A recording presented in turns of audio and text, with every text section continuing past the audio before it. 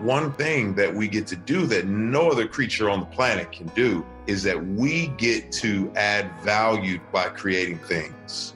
And I went from $40 million in revenue to watching everything that I had built for God get sold. Good morning. Has it been a long night? You've got to make sure that your identity is solidly rooted in who you are in Christ and not in having money. I sold my company and I really had a hard time getting out of bed. Maybe been a long year, maybe been a hard life, maybe you're not all right. Faith-driven entrepreneurs, to do what they want to do, have to understand what God has given them. There's winners and learners, not winners and losers. I feel like I was chosen to be on this show for a reason, and I had to do something. If you got a little red in your eyes, you've come to the right place. But we're addicted to comfort. And he's called me into really difficult positions. That's what he's told me to walk into. People like you, people like me, this is where we all find grace. Come on now. Entrepreneurship can be a lonely journey, but it doesn't have to be. This podcast and the whole ministry seeks to equip you, the faith-driven entrepreneur, to seize the unique opportunities that God has placed in front of you and overcome the challenges that life will throw your way. These are the stories of how he takes broken things and makes them new. Come for the podcast, stay for the community. Welcome to Faith Driven Entrepreneur. Welcome back, everyone, to the Faith Driven Entrepreneur podcast. I'm Rusty. Trust you're having a great week. Our guest today is Strive Masiyiwa. Strive is the founder and executive chairman of the Econet Group, which compromises Cassava Technologies and Econet Wireless. Strive serves on several international boards, including Unilever PLC, Netflix, the Bill and Melinda Gates Foundation, National Geographic Society, and the global advisory boards of Bank of America, the Council on Foreign Relations, Stanford University, the Bloomberg New Economy Forum, and the Prince of Wales Trust for Africa. In 1994, Strive famously went head-to-head against dictator Robert Mugabe and the Zimbabwe government. Today, as one of Africa's most respected business leaders, Strive is passionately involved in mentoring, investing in, and guiding the region's next generation of entrepreneurs. He has provided scholarships to more than 250,000 young Africans over the past 20 years through his family foundation. He is a founding member of the Global Business Coalition on Education. Strive also served on the African Union Reform Task Force that led to the breakthrough of the African Continental Free Trade Area and the creation of the Smart Africa Digital Transformation Initiative.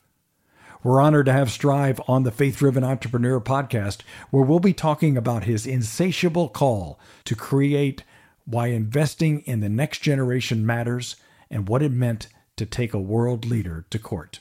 Let's listen in. Welcome back to the Faith Driven Entrepreneur Africa podcast. I'm here as always with Ndidi. Ndidi, good morning. Good morning. Great to be here. I am so fired up about today. We've got a really dynamic and very, very successful man of God who has an incredible story, and you know it infinitely more than I, but tell us a little bit about why you're excited about our special guest today. Well, Strive Masiyiwa is recognized within Africa and around the world as one of our leaders in the business sector in Africa. He's Zimbabwean, started as a young entrepreneur, has built multiple businesses in telecoms, in financial services, in construction, and he's also recognized as a philanthropist. He's been the chair of many, many boards, including AGRA. He served on the board of the Rockefeller Foundation, most recently joined the board of the Gates Foundation, its pioneer board, and he is just absolutely brilliant. He's also a recognized philanthropist. His wife and him have started the Higher Life Foundation, which serves millions of young people across Africa. And he's recognized as a speaker.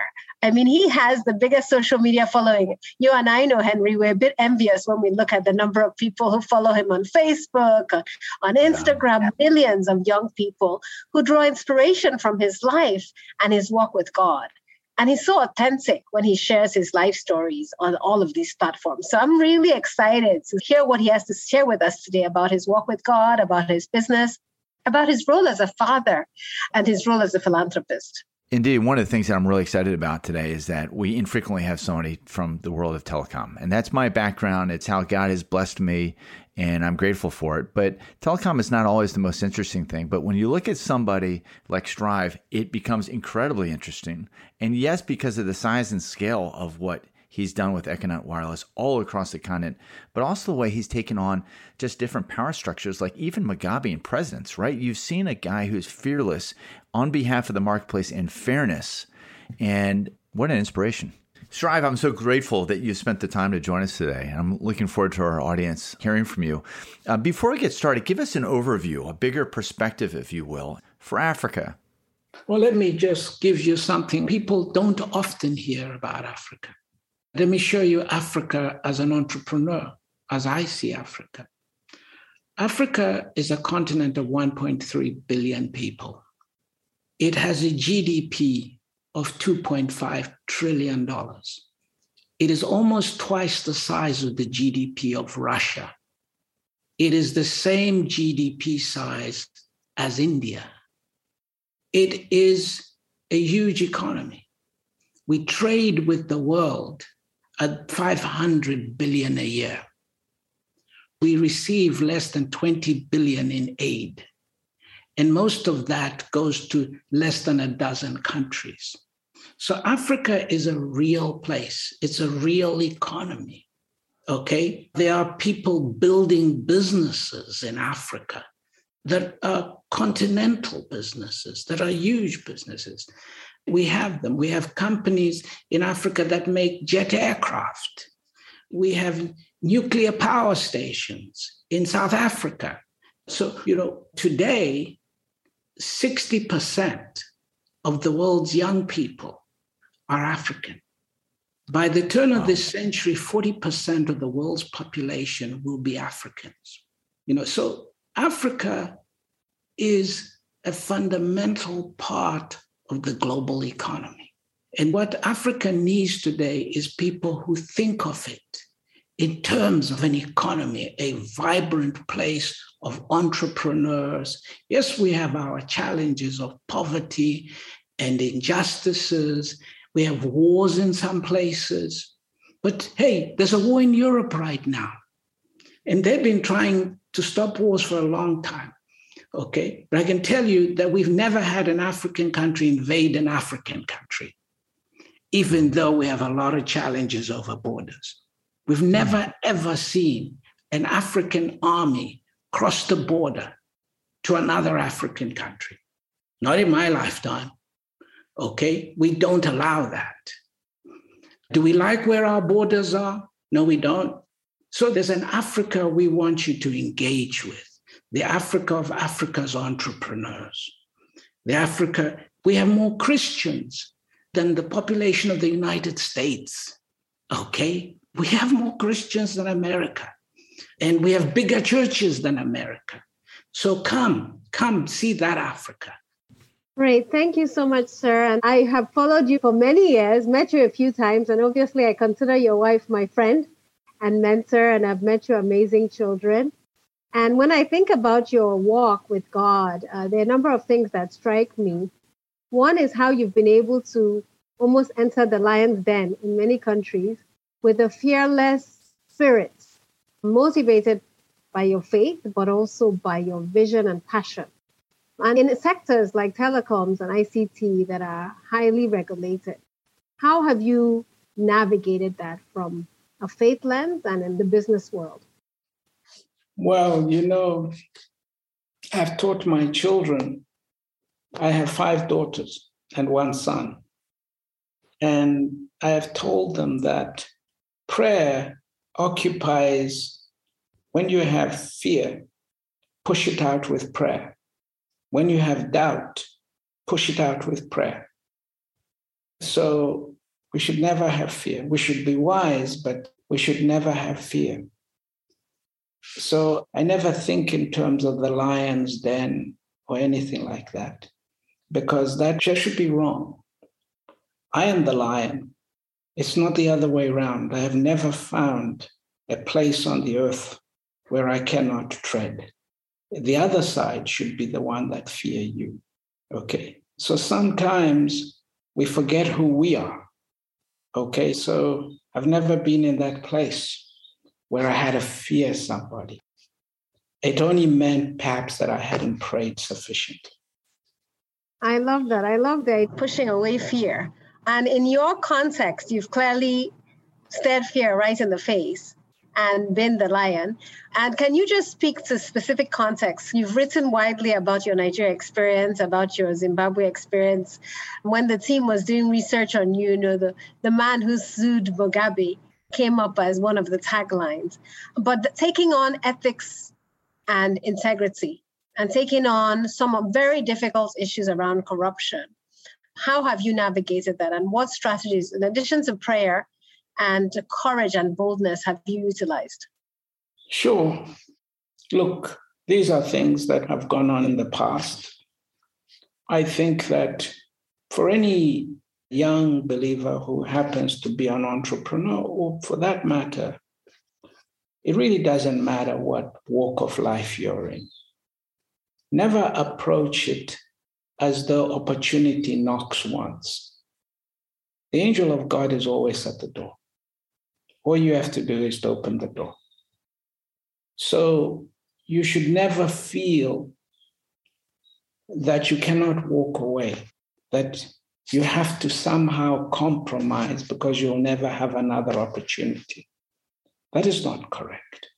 So if the fundamental doctrine that you hold that comes out of the Word of God, and the Word of God is the full body of the Bible. You see, when I study the Bible, I have no New and I have no Old Testament. I have the Bible. You see, you will never understand Genesis chapter 1 if you don't understand Revelation chapter 22. It's impossible. You will never understand the Gospels if you don't understand the epistles.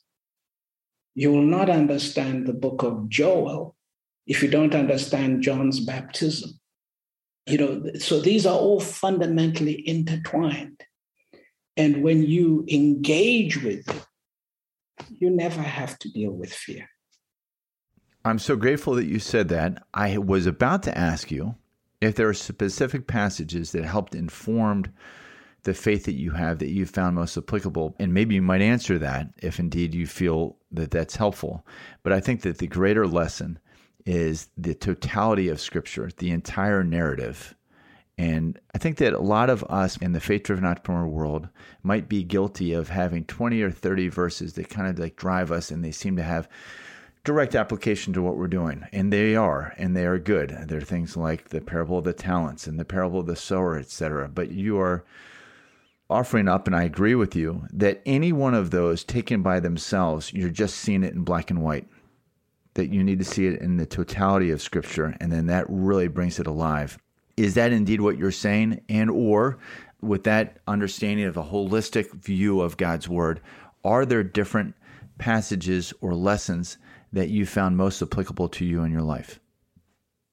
No, it has to be the totality. If you've been a Christian for at least 5 years and you can read, and you haven't read for yourself the entire Bible, you are missing a lot. The path to maturity is to know the entire body of the Bible. And Jesus himself said that the prophets were writing about me.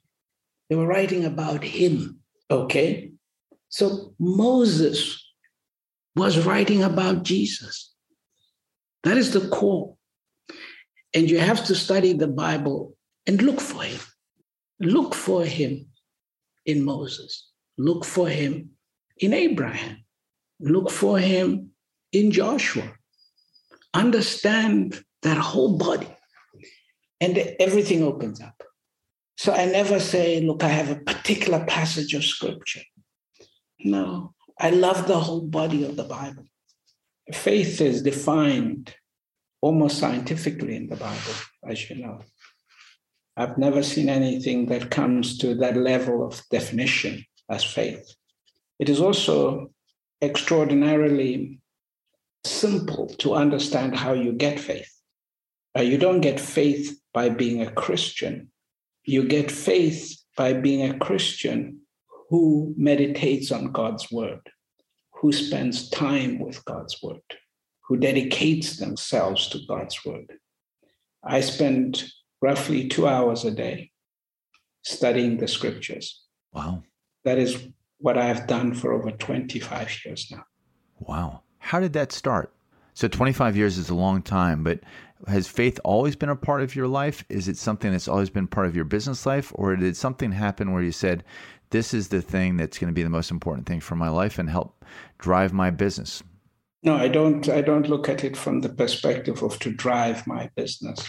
It is about to drive my life. So when I was, I guess, about 33 years old, 32, something like that. I'm now 61. I wasn't a man who believed particularly strongly in God. I'd never voluntarily ever gone to a church. Neither had I ever read the Bible. But when I was about 32, I had my encounter with the Lord. And from that day on, I picked up the Bible and I read it for the first time. It took me about 2 to 3 weeks, something like that, to go from Genesis to Revelations using the NIV. And I never put it down during most of that time. And so, that's my personal journey. So it guides my mindset, how I approach things, and what I pursue and how I go about pursuing it. What guides you during your time in Scripture? 2 hours is a long, long time. Do you have a systematic way of reading through the Bible? Tell us a little bit more about your discipline on that. The way I read a book, start Genesis chapter 1 and read through it. And I try to do that at least once a year. But then I have particular things that I study that I'm going through in a particular period. And I write extensive notes on everything that I read. Today, for instance, I was having a wonderful time. I was studying Ephesians chapter 2, verse 15 in the Amplified Bible. That was it for 2 hours. Ephesians chapter 2, verse 15 in the Amplified. It's a fascinating verse because it talks about the fact that Jesus annulled the law. Okay, so for you to understand why he annulled the law, it goes to the very core of the doctrine of the cross. What happened at the cross? So I will engage in something like that. I will go and look at what others have said and written about it. And I look at the different translations. I'll even go and look at what the Greek would have said about it. Try and just engage in such a fundamental passage. Amazing. I love it. As I reflect on listening to you, a lot of young people in our continent, and you have a heart for young people, look to you as a role model, but many of them are getting disillusioned by the church. I don't know if you've experienced that, but it's something I'm seeing in my own network, especially the successful and intellectual Africans who are questioning the role of the church in Africa. What would you say to them? Well, I would be naturally very disappointed, but we're not in the church because we want to follow a particular pastor or a particular evangelist.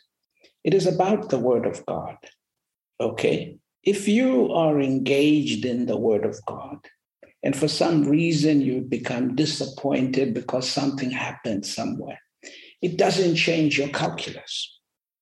You find the church, but it's not about being in a church per se. It's about your personal relationship with Jesus Christ. If someone says they're disappointed in the church, are you saying you're disappointed with God? That's a pretty interesting place to be. So the key thing is to have that calculus. And in terms of finding role models like you, who are men of God, reflect Christ, and also an inspiration to the next generation, how do we create that ecosystem of apostles in the marketplace, especially in environments where the line between honesty, integrity, hard work is often blurred with the get-rich-quick mentality? Well, first of all, we must avoid creating terminologies that are not in the Word of God. There is no word in the Word of God which says apostle in the marketplace. We are not called to the marketplace. We are called to take the gospel of Jesus Christ to the world. That's what we're called to do. I say, I'm not called to be a businessman. I'm not called to be an entrepreneur. I'm not called to be an architect.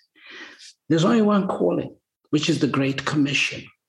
Okay? That's why the Word of God tells us that preach the gospel in season and out of season, wherever you are.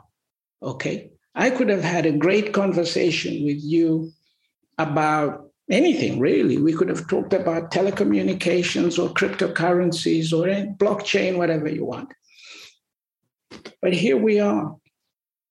We've got a Christian audience. Okay, preach the gospel. St. Francis of Assisi said, preach the gospel, but if you must, use words. Okay, so sometimes I don't use words, but you use words a lot, and it's unbelievable. So we're all in big trouble if our identity is tied into how many people go to faith-driven entrepreneur groups, or how many people listen to this podcast, or how many people go to a Facebook page or a LinkedIn page. And lest I think that we have a Facebook post, or more appropriately maybe for us, or a LinkedIn post that is widely read, I then look at the posts that you make, and you will get 450,000 likes when you use words and walk people through a framework on how to think about scaling a business. And so, I go, for instance, right now to something that I've been reading, which is the 3 S's that you have, where you talk about scaling a business. Can you walk us through that a bit, about how you are able to take some of the lessons that you've learned in business, steep them in Scripture, and then share them through constructs like this with the 3-part series that you have on scaling your business? Sure. So I explained to people that you don't over-spiritualize these things. These things are fairly straightforward. How you scale a business, and I've built multi-billion-dollar businesses. It's fairly straightforward. I teach them the 3 Ps. And I say, first, you've got to have a product. Okay, what's the product? And it's got to be a product that somebody is willing to pay for.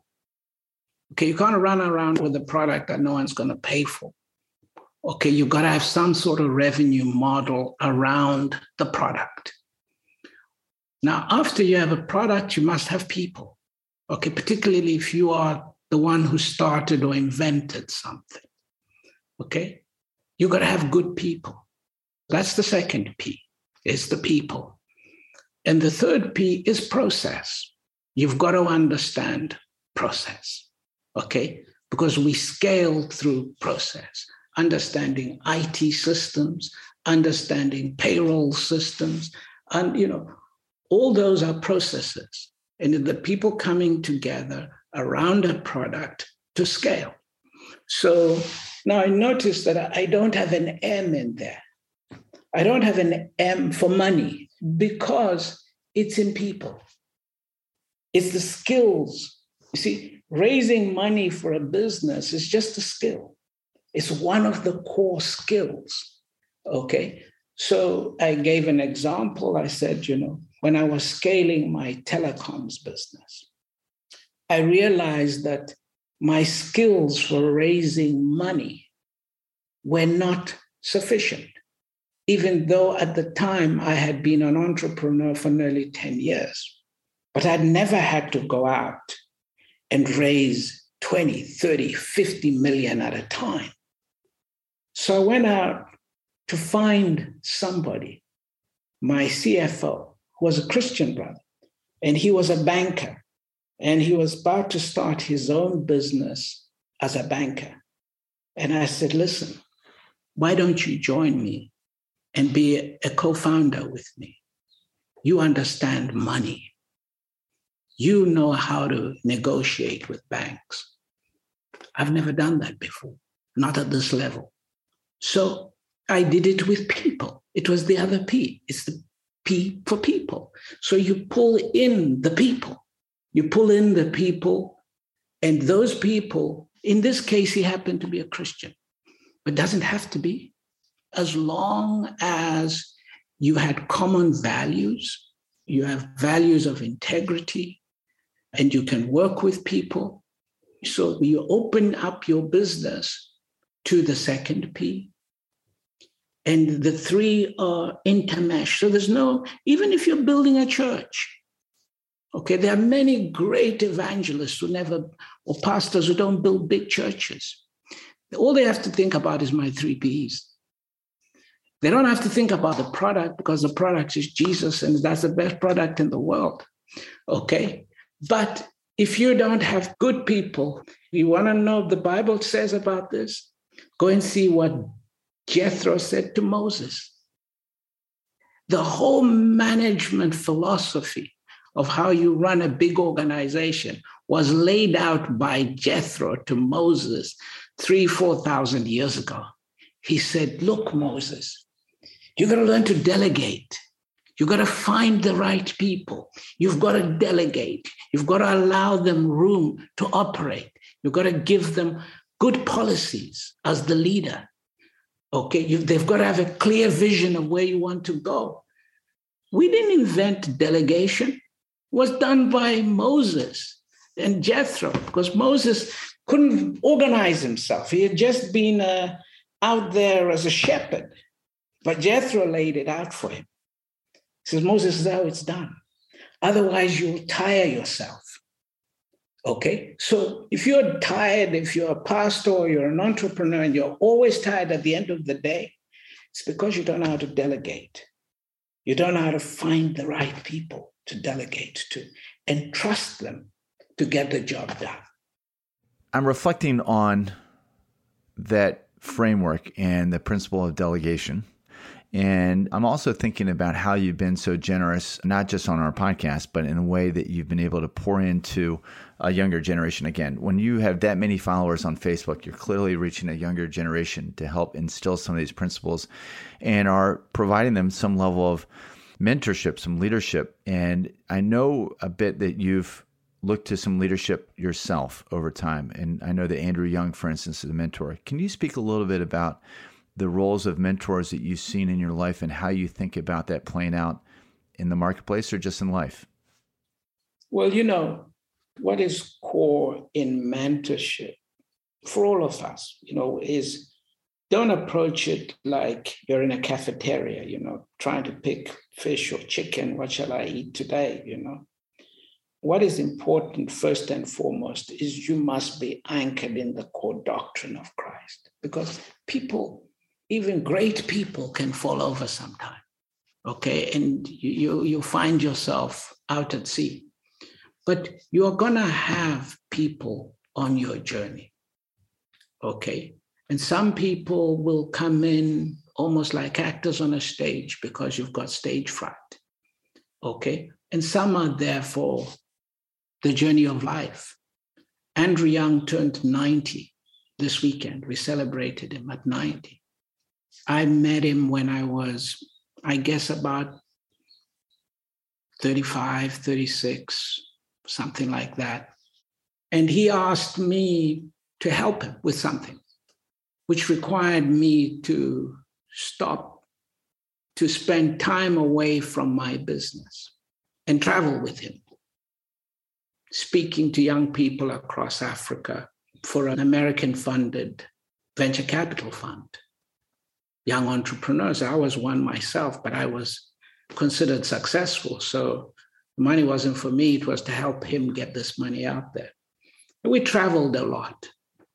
And one day, you know, I was sitting with him on a plane and I reached out into my jacket and I pulled out my little Bible because we didn't have computers in those days. And he said, "You know that I trained in the seminary? I'm Reverend Andrew Young." And he says, "I haven't had a young man pull out a Bible like this. So what are you reading?" So we went through it. And that became the anchor of our relationship. You know, literally for the 30 plus years, we have a chat about what's going on in Africa and says, hey, where are you? And Word of God. And I love that. And he loves it too. So you need people like that. I love that story. And, you know, one of the things I think when I think of you is you give your time, your talents and treasure. And giving has been a core value of yours through the Higher Life Foundation, but through so many other initiatives. How do you inspire that next generation to give as well as you mentor them? You know, when I started my business was 1986. That was when the HIV pandemic broke out. We didn't know what it was. I run a construction company, and every week I was burying somebody. We didn't know what this disease was. But I noticed that being in the construction industry, a lot of my low-income workers were leaving young children. And I couldn't just bury them and leave the children. So I started a program to pay for the school fees of the children. I wasn't married. When I got married a couple of years later, I told my wife about this. She was fascinated that I had a program where I funded about 100 children to go to school, just paid their school fees every term. And she said, you know, she wanted to get involved in it. And she'd actually like to run it. I said, fine, you know, so that's a good deal. So I get the money, you run it, let's expand it. So here we are kind of, 25, 30 years later. We call it the Higher Life Foundation. Because God has blessed us along the way, we could expand that. We have sent to school some 250,000 kids in that time. We have thousands of graduates at all levels. We have kids even in the United States at the moment. At any given time, we have about 50 or 60 kids in the US because it's a great system. It's a great education system. And we're particularly when we have very bright kids, we can partner with the universities. So we've partnered with universities like Morehouse College, Yale University, New York, and so forth, to send our kids there. So the greatest philanthropy is education. You know, when all else fails, if you want to be a philanthropist, one, you don't believe that you have to wait until you're a billionaire before you're a philanthropist. That's a misnomer, not a Christian philanthropist. You start today. And as I've always said, I don't give in order to have. It is the other way around. I have in order to give. And that is scriptural. If you go to, I believe it must be 2 Corinthians chapter 9, verse about 9 and 10, somebody correct me. It lays out why you would have to have seed in your hands so that you are never left in a position that you can't help. But then we narrow where we want to help. Africa is an amazing mission field to help. Everywhere we turn, we have an opportunity. What an opportunity we have. The opportunity to be able to be a vessel to help others. Okay, so if my business exists, let it exist for that, not the other way around. I love that. I have 2 other questions. I'll just ask them quickly. One is, I once heard Elizabeth tell a story, one of your daughters, about her birthday. I think she was 7.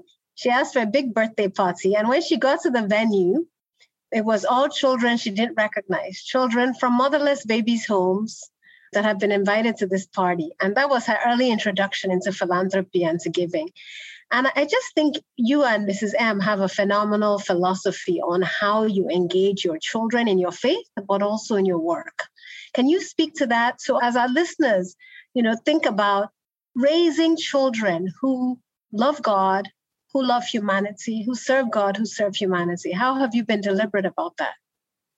No, thank you so much. My wife, when she was running the program, she used to meet all the kids every single year. We couldn't do it now because there are just too many kids. But there was a time when our business was very small. And so she used to organize these events where she called them history maker events, where the children were brought together at a college to spend a week with her. And she wanted them to reach out and to believe that they could be history makers, that one day they would be President Roosevelt, okay? That a disability or a parent missing or anything like that does not stop you becoming what you set out to do. It was one of these occasions, and she was there, and there were a group of nuns there, and they came and they said, Mrs. Masiyiwa, we have a 2-year-old here. And my wife said, but, we said the kids should be a lot older. They said, well, this little boy, we brought him for you. And she just took him and brought him home. And he's our son. And, so my daughters love their brother, who's about 6'3", eats all the food here.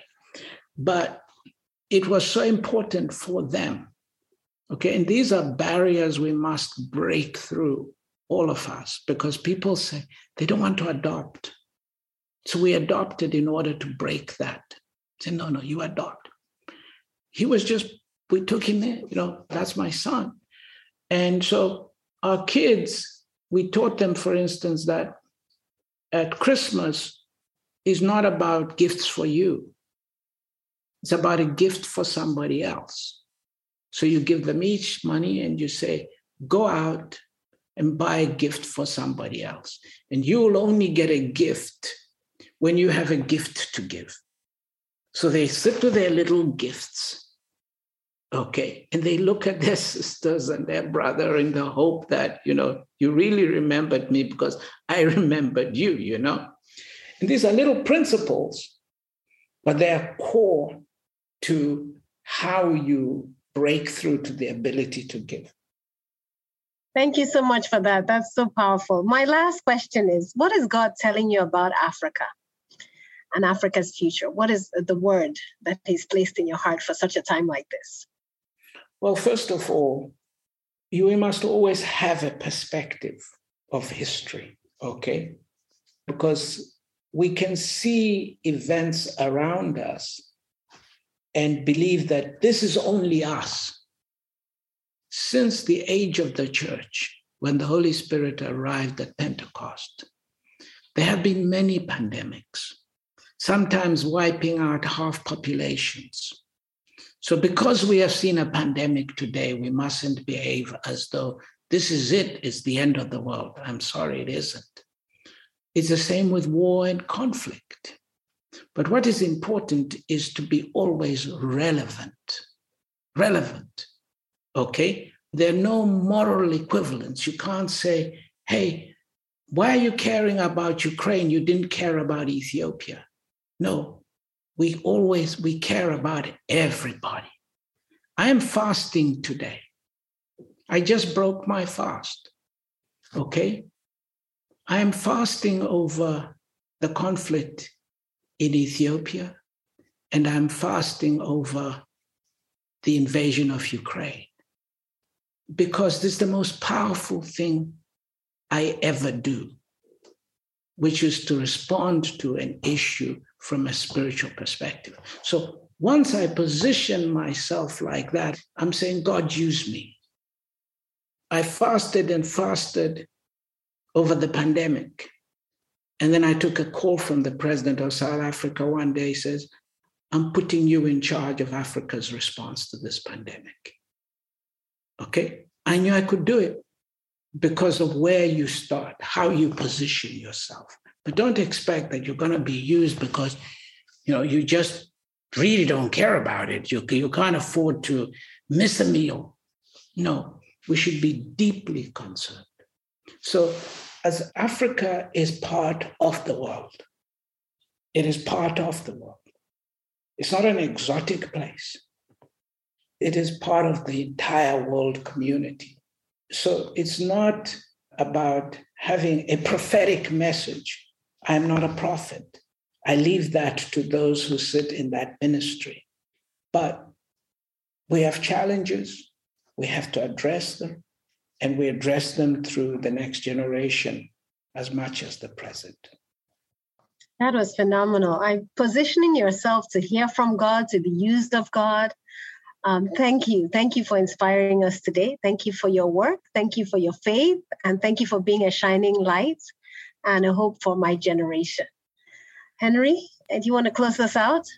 Strive, I'm just very grateful. I think that one of the things that Nandini and I had wanted to do through this podcast, which bridges some number of folks from the West who have followed our other programs in the past, is to give them a reimagined vision of the opportunities in Africa. And we have a sense of that. Clearly you've been able to show through your leadership about thriving business, but you've left us with something far greater, which is just the spiritual underpinnings of an economy and a culture that's focused on God. And I'm grateful for the fact that you'd spend time with us. You've got lots and lots of folks that look to you for inspiration and encouragement, and I'm grateful for you to being able to do that with our very small audience. And our hope is that God will use that. Thank you for having blessed me and all of us. We are grateful for the opportunity to serve the community and see listeners come in from more than 100 countries. Entrepreneurship is often a lonely journey, but it doesn't have to be. The best way to stay connected is to join a group study with other faith-driven entrepreneurs like yourself. There's no cost, no catch. In person or online, you can meet for an hour a week with your peers from your backyard or the other side of the world. You can also stay connected by signing up for our monthly newsletter at faithdrivenentrepreneur.org. This podcast wouldn't be possible without the help of many of our friends. Executive producer Justin Foreman, intro mixed and arranged by Summer Dregs, audio and editing by Richard Barley. Our theme song is In the House by David Crowder.